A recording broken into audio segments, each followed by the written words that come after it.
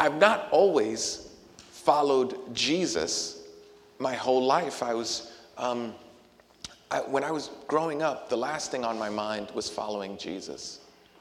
But then Jesus did like this miraculous thing. I was like a really staunch atheist, and I wanted nothing to do with God. And if God is real, he's impotent because he can't fix anything, because look at the world. And I was just like, I wanted nothing to do with God. But then God kind of opened my eyes. It was just like one of those moments, right? And he opened my eyes to see him as beautiful and wonderful, and answered questions like the tension that I just shared with you now. And so I came to him, but here's what I found. I started to pursue Jesus, but I still came with me. Do you know what I mean? Like all of my old habits, all of my sinful behavior, all of my sinful way of thinking, it all came with me.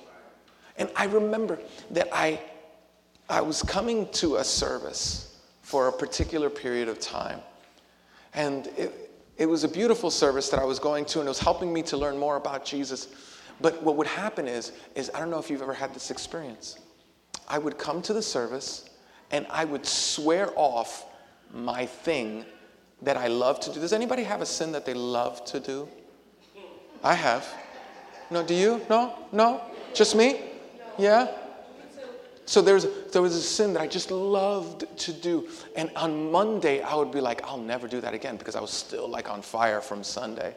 And then on Tuesday, it's like, I will probably never do that again. And then on Wednesday, it was like 50-50. By Thursday, I was plotting out what I was going to do. And by Saturday, it was all off to the races. Has anybody had a series of weeks like this? That's my story. Here's what happened. I remember after a night of sinning that I sat on my bed, and it was time to go to a church service. And I just said, what are you going to do? You're going to go to this church service? You're going to go to this church service after what you just did? And I was just sitting there.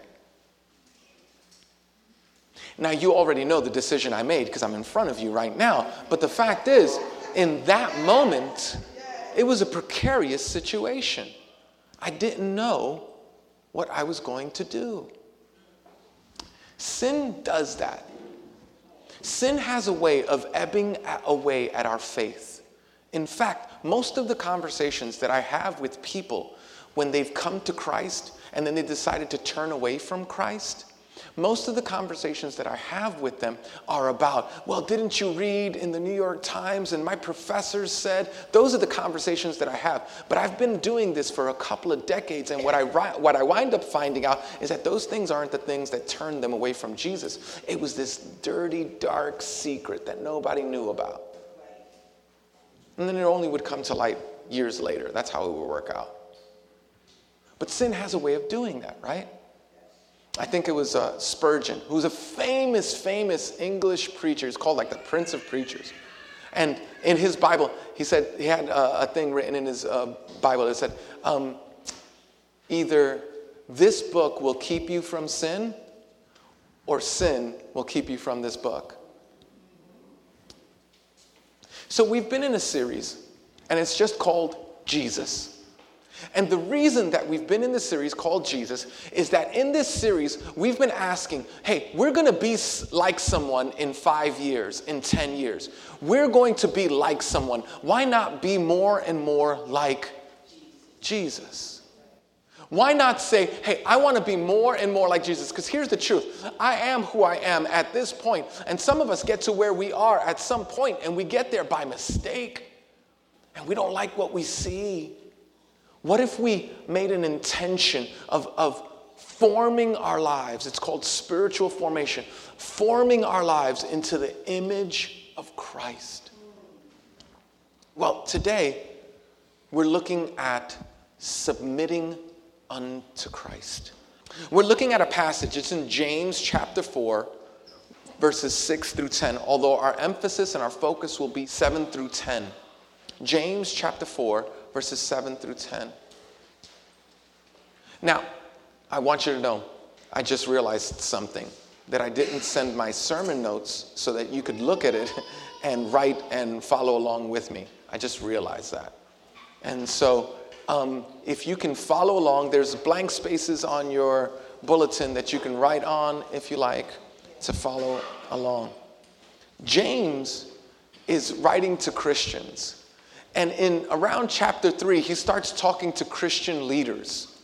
And he starts saying, he starts addressing real teachers and false teachers.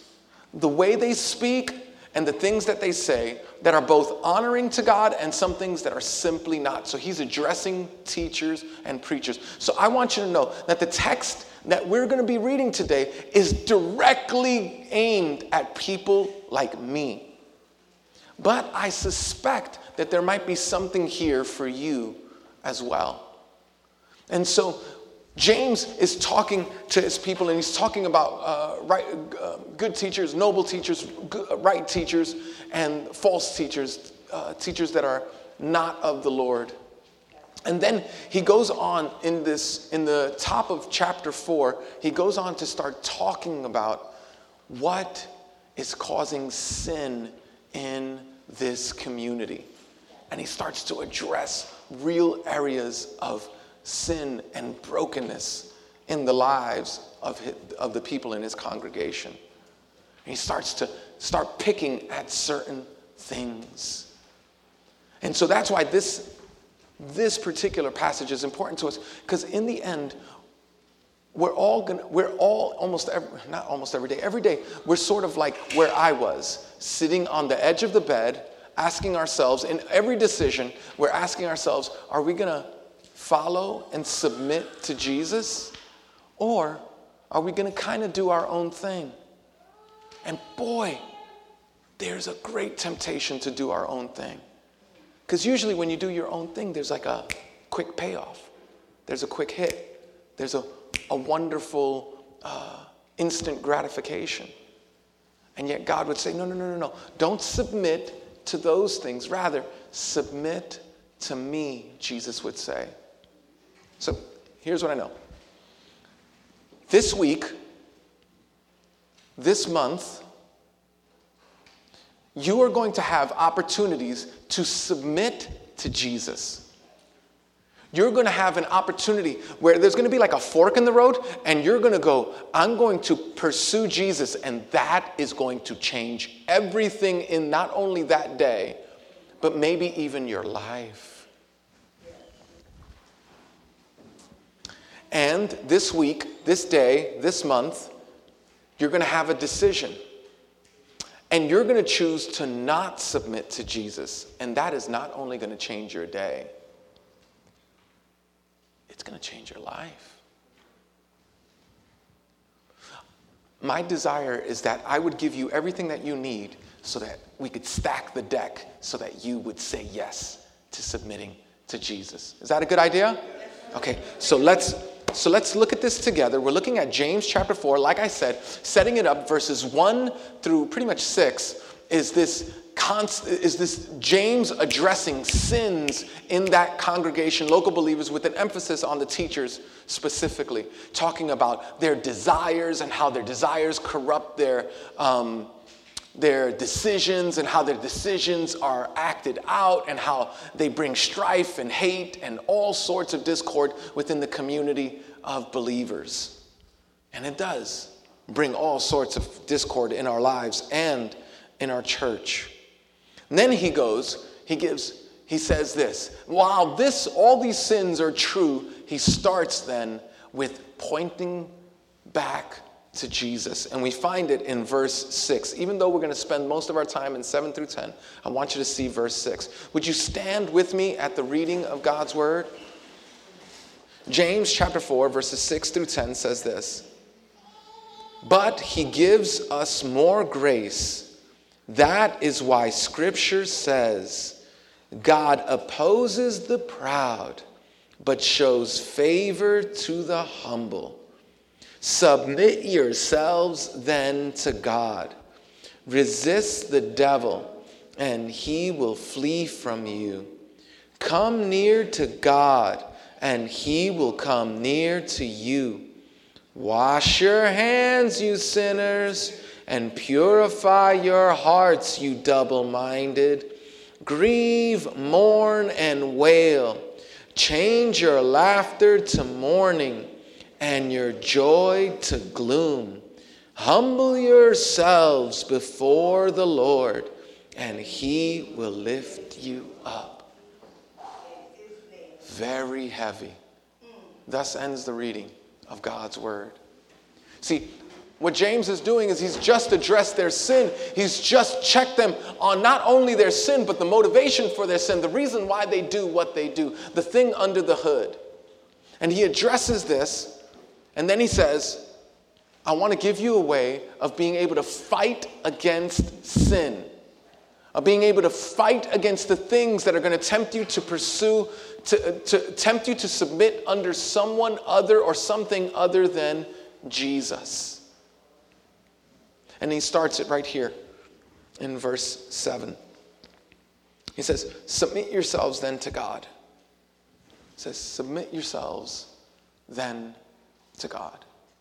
So what we're going to do is I want you to see how we can fight against sin. So if the question is, how can I fight against sin? What does it look like to fight against sin? The answer is humbly submit to God. Humbly submit to God. There's a problem though. The idea of submitting in our culture is an entirely loaded term. Like, they don't even say that in a marriage ceremony as much anymore. You know that whole thing? Like, you point to the wife and you say, will you submit unto your husband? And it's like all the women were like, oh, I love the way that's phrased. Oh, I wish you could say that every day. And so there was a sense where the word submission is like almost a curse word. But the problem is, the reason that it's a curse word is because, number one, we want to play God in our own lives. That's the first thing. And the second one is that we've experienced bad leaders, people that we were supposed to submit unto. Maybe our parents, maybe our teachers, maybe our boss. We've had poor examples of submitting unto these kinds of people and finding any benefit in it. But God says, no, I'm not a bigger version of those people. I'm a perfect version of those people. In other words, if your father, your parents, say for instance, would have been perfect in love, perfect in wisdom, perfect in guiding you, in directing you, in loving you and disciplining you. And if that was the case, then they would have looked more like your heavenly Father than what you experienced. So you have a perfect Father, not this flawed thing that you've seen. So the Bible begins with saying, if we're going to fight against sin, we're going to have to learn how to submit. Now, let me tell you why this is also important. No matter what you say about submission, you are submitting unto someone or something. Do not kid yourself. Think about this. Some of us have spent years on a methadone line because we were submitting unto something. Some of us have spent years drinking alcohol while it's turning our liver to mud because we're submitting unto something. The alcohol says, go to the refrigerator, go to the store, do whatever you have to do, go get it, and you get it. Some of us have submitted unto this idea of romance. Once I fall in love, then I'll be complete. And you have put yourself in relationships that in your right mind you never would volunteer to, but you are submitting unto something. Beloved, some of you are so surrendered to your bitterness that it's eating away at your insides. You're going to submit to something. The question is, will you submit to the one who loves you and who draws you to himself and who heals you? Or will you submit to the thing that will destroy you, the lover, the substance, the goal in life? Listen, beloved, the only one who can absolutely free you when you submit to him is Jesus. Everything else you submit unto enslaves. So the scriptures say, humbly submit to God. That is the answer. If we're going to fight against sin, if we're going to fight against temptation, what we need to do is to humbly submit to God. But then that begs another question. How can I humbly submit to God? Like, what does that look like? How can I do that? Okay, great. So if getting victory in my life, if I'm going to have to submit to someone, I might as well do it with Jesus because he's better and he loves me and he's pursuing me and he has nothing but good for me and he's sacrificed for me. I'm going to submit. I want to submit. Okay, I got it. Humbly submit to God. Got it. How do I do that? How do I do that? Right here, James gives 5 pairs of direction on how to submit to God. How can I submit to God? I'll give you the 5 pairs right up front. Defer and defend. Come near and be courted. Wash and purify. Joy to gloom. Low and lifted. That is how we are going to submit humbly before the Lord in our fight against sin. So let's look at each one, shall we? How can I humbly submit to God? Defer and defend. You see this in verse 7? Sure. No, you could keep on writing. It'll still be up there. He says in verse 7, submit yourselves then to God, resist the devil, and he will flee from you. You get it? Defer, that's submit. Defend, that's resist. You got it? So when we're going to fight against temptation, fight against sin, fight against those things that have a grip on our lives that are destroying us, whether it's bitterness or Haagen-Dazs at midnight, whether it's pride or pornography, whether it's an obsession with work and money, or an obsession with our own beauty. Listen to me. If we're going to fight against these things, we're going to have to defer, that is come under, that is submit towards, we're going to have to defend. Does this make sense? In other words, when we submit to God, there's still a fight that takes place. And the Bible is telling us that there has to be this thing called resistance. There has to be this thing called, listen, if you're dealing with bitterness, if you're dealing with being hypersensitive, if you're dealing with the issues of your heart where you just want to lash out at other people around you, it's not enough to just say, I'm going to quote a scripture and I'm going to submit unto God, because our emotion, that's just willpower. That'll never work. God says, no, remember what he says in verse 6. He says this, he says, but he gives more grace. Don't you love that? But he gives more grace.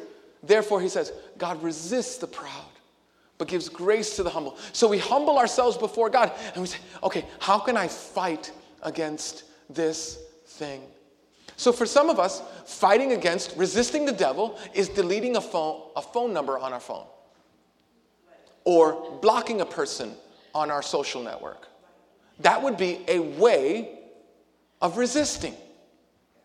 For others of us, it's getting another brother or sister and saying, I think we struggle with the same thing. Can we help each other in that struggle so that we don't have to go back to the same old thing? How do we resist? We resist in 100 ways. We've got to be able to be at war with our sin. We humble and resist. The picture that God gave me of this as I was in the last couple of weeks is the picture. So the Christian life over and over again is considered like warfare. It's considered like, we're even called soldiers at a certain point in the scriptures. And so it's like warfare. And so if you could imagine, there's an incredible battle going on and you're in the trenches. And Jesus comes up to you and he's your commander and it's you and him.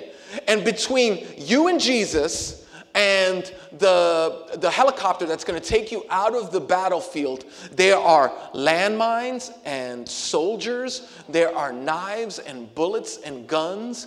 There are tanks and planes and artillery, and everything is pointed at you. And then Jesus turns around and he says, listen to me, 3 miles from here, just up that road. And you go, you mean the road with all the tanks, the missiles, and all that other stuff? Yeah, up that road. 3 miles, we're going to get to freedom. But here's what I need you to do. I just need you to always stay behind me. Always stay behind me. If you stay behind me, we'll get to the helicopter. We'll get to the other side. You got to stay behind me. But don't deviate to the left. Don't deviate to the right. Because if you deviate, you're going to get harmed. Like lose a leg harmed.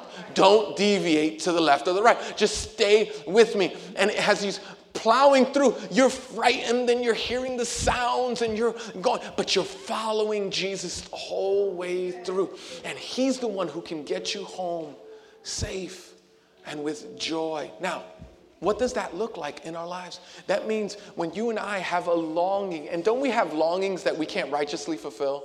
Yeah. Am I the only one who has that? No. We all have longings that we can't righteously fulfill. So following Jesus goes, God, I'm going to submit unto you. I'm going to trust. Like if you're bitter, we've been talking about bitterness for a little bit. And so if you're bitter, we can go, okay, wait.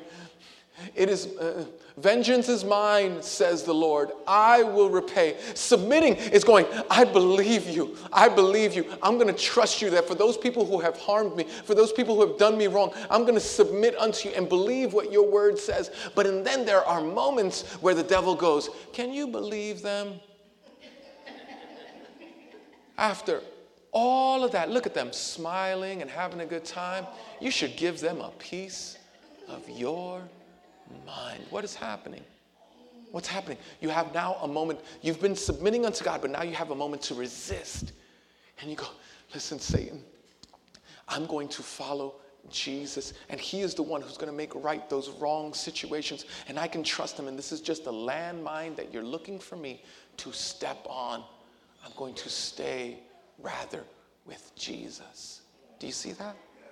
That's what it looks like to submit, or in our terminology, defer and defend. Submit and resist. Does that make sense?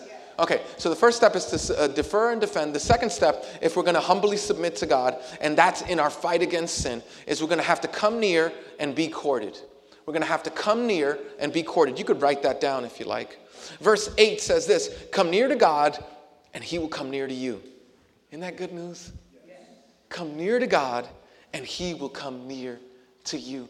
That there's this promise, there's this beautiful promise that God draws. Not only does he give you the will and the desire and the longing to draw to himself. In other words, he gives you the strength to move towards him. The very breath that you're taking to move towards God, he's the one who gave you. He's the one who gave it to you. But then on top of that, he says, and I'm pursuing you. And I'm going towards you.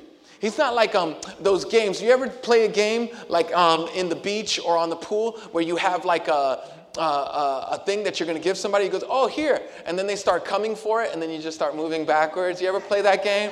And it's like, ha, ha, ha, ha, ha. That's not God. That's not God. God says, right here. And he takes you and he brings you to the thing. You see, he gives you the strength because he gives more grace. Therefore, he says, God resists the proud, but gives grace, strength, ability to the humble. That's why we humbly submit. God says, come near to me and I'll draw near to you. That no matter where you've gone, no matter what you've done, you go, but you don't understand. I felt like the whole church was going to fall on my head when I walked in this morning. You don't know what I did. I can honestly tell you, I'm the worst person in this room. God gives grace. He gives more grace than you deserve. He gives more grace than you've earned. He gives you more grace than you've even asked for. He gives more grace. And then when you run out of that, he gives more. And then when you run out of that, he gives even more. Why? God says, come near to me and be courted. Find your delight. If we're going to stay away from sin, we have to be so filled with Christ that we have no appetite for sin. Does that make sense?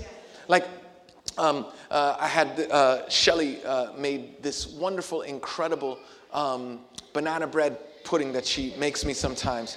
And so she brought it in. And so this thing is so good. Like when I'm eating a regular meal and I have this in my refrigerator, I don't eat till I'm full because I want to leave room for the banana bread pudding. Unfortunately, that's how you and I pursue Jesus. We take enough of Jesus just to feel better, but not enough to say no to the things and the temptations that would harm us. No. Come near to God. Be so filled, be so gorged, be so satisfied with Jesus that coming to your sin will not have the same power that it has on you. We do that as we come together. We do that as we read the Word of God. We do that. I've been really struggling, not fake struggling, really struggling with temptation lately. And it's been very, very profound. And I read through the book of Hebrews. And there was this one phrase that I never saw before. And I've read through the book of Hebrews a lot, like dozens and dozens and dozens of times throughout my life. And I saw it and I was like, looking forward to. It's like they were looking forward to a better resurrection. They were looking forward to their heavenly place. They were looking forward. In other words, they could suffer what they could suffer because they were so overjoyed with looking for what was better in Christ rather than the instant gratification of that moment. Do you see what I'm saying here? See, we come near and we're courted. When I say courted, that means God coming to you. He goes, come here. I love you. You're the apple of my eye. You're my heart. He pursues you. Let's keep going. How can I humbly submit to God in my fight against sin? I defer and defend. I come near and I'm courted. Then I wash and purify. I wash and purify. Okay, so it says here in verse 8, wash your hands, you sinners, and purify your hearts, you're double-minded. I had to confess recently to God, I think I'm double-minded. And that's terrible because what the Bible says about the double-minded man being unstable in everything that they do. I was like, oh, I think that's true about me.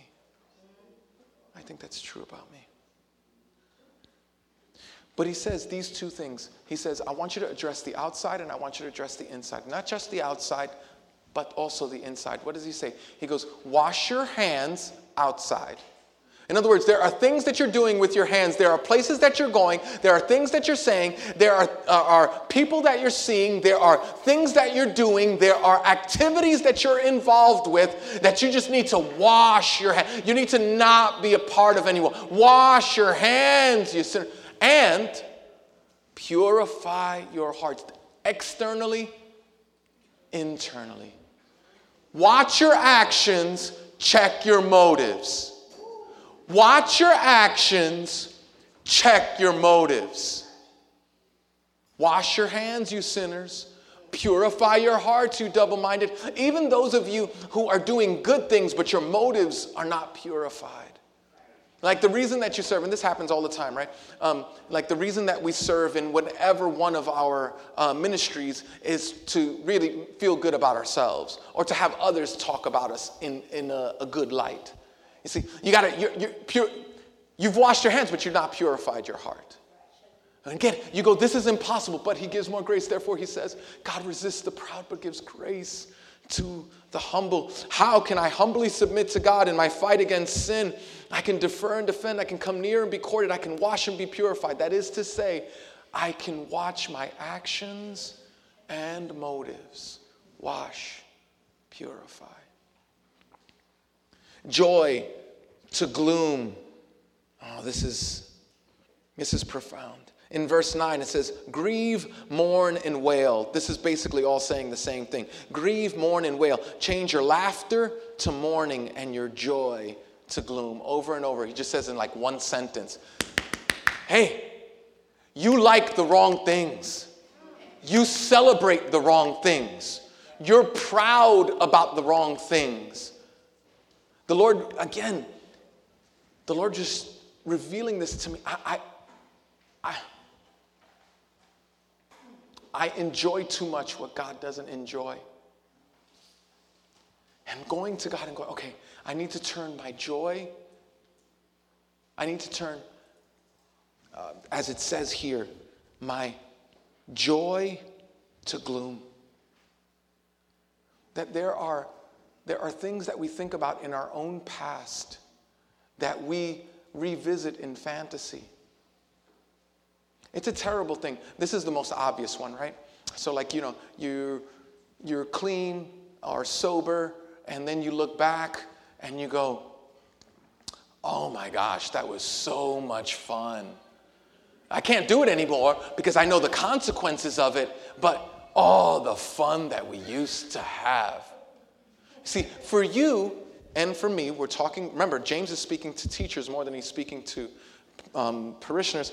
He's saying this, that you have to change your scorecard of what fun is. That in our minds, for us, it's like sin is like 95% bad, but 5% woohoo, right? Like 95% bad, but 5% it's like, oh, I really, really, really love this. James is saying, turn that memory, turn that thing that you've loved, that romance that you want to come back to, but you feel you can't because it hurts so bad at the end, that you have to kind of hold on with grit and just going, I'm not going to go back there, I'm not going to go back there. Not because it's sin, but because you know the consequences and you just don't want to experience the consequences because your heart hasn't been changed. Go back to what we just said about washing and purifying. Your hands have been clean, but your motives haven't been purified. And James is saying, you need to turn. No, every moment submitted unto Satan in that lifestyle, even while I was having fun, I was dying, and it was death. Turn your joy to gloom. The glory days are not so glorious. How can I humbly submit to God in my fight against sin? I defer and defend. I come near and courted. I wash and purify. I turn my joy to gloom, and then I'm low and lifted. You see that in verse 10? Humble yourselves before the Lord, and he will lift you up. Humble yourselves before the Lord, and he will lift you up. In other words, I can come to the Lord and go, God, you're the one that I want glory. You're the one that I want to bring and give all the glory to. God, be glorified, be lifted high, be celebrated, and be honored. Now, as I do that, I recognize that God is the one who encourages, that it's God is the one who satisfies, that it's God who's the one. Now, you're here and you've never experienced this. Listen to me. We go back to verse 6. But he gives more grace. Therefore, he says, God resists the proud, but gives grace to the humble. I can tell you this, you will never be able to defer and defend, come near and be courted, wash and purify, joy to gloom, and low to lift it. I'm asking for of you too much, but we got to go back to that verse 6. Jesus will do this in you. He will give the grace that you don't have. And you say, I don't have it in me. Good, me too. We can do this together. I don't have it in me either. There are things that I want that I cannot have. There are desires that I have that I cannot righteously satisfy. There are temptations that I struggle with that can easily disqualify me from even speaking to you. And so we must together agree that we do not have the strength together. However, there is one who does.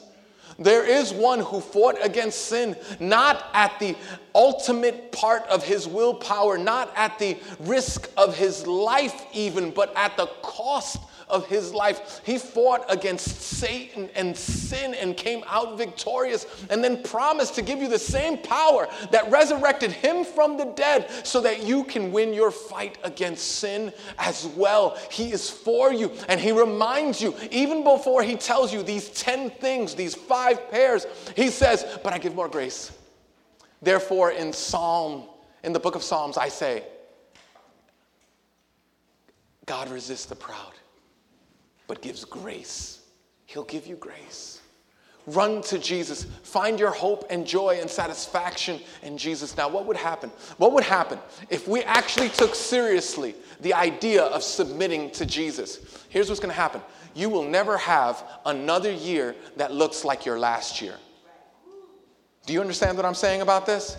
Has anybody here, have you ever made the same mistake over and over and over again? Okay, great. 3 of us. Wonderful. Let me talk to you 3. Because we have not submitted to God, we have to first and foremost come to Jesus and go, Jesus, I don't got it in me. Let's just all agree we don't got it in us. However, we can all agree that Jesus can do abundantly above, over all that we ask or think, that Jesus has the power to give us the strength to do all that he's asking us to do. And that as we submit, that's why it starts with submitting, as we submit to him, that we find in him great strength and joy to resist even the most powerful of temptation and sin in our lives. You know what'll happen? Your work environment will change, because you're no longer functioning off of those old fleshly ways of functioning with your work environment and the people that you work with. You know what will also change? Your marriage.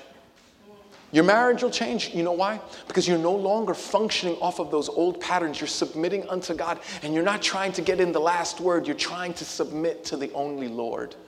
You see, he is able to do in us what we cannot do for ourselves. You know what else change? Your singleness. You no longer will have to go through life as a single person going, oh, I wish I could have that. No. You have a husband. His name is Jesus.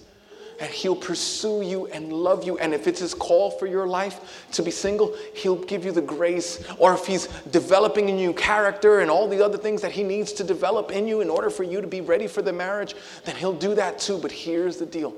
It'll all change as we submit to God. And we can have the guarantee that Jesus will do what he said he's going to do, because he himself laid down his life for us. Listen, I tend to believe the guy who laid down his life for me. Anybody who gives their life to me, I owe them everything. It's just that way.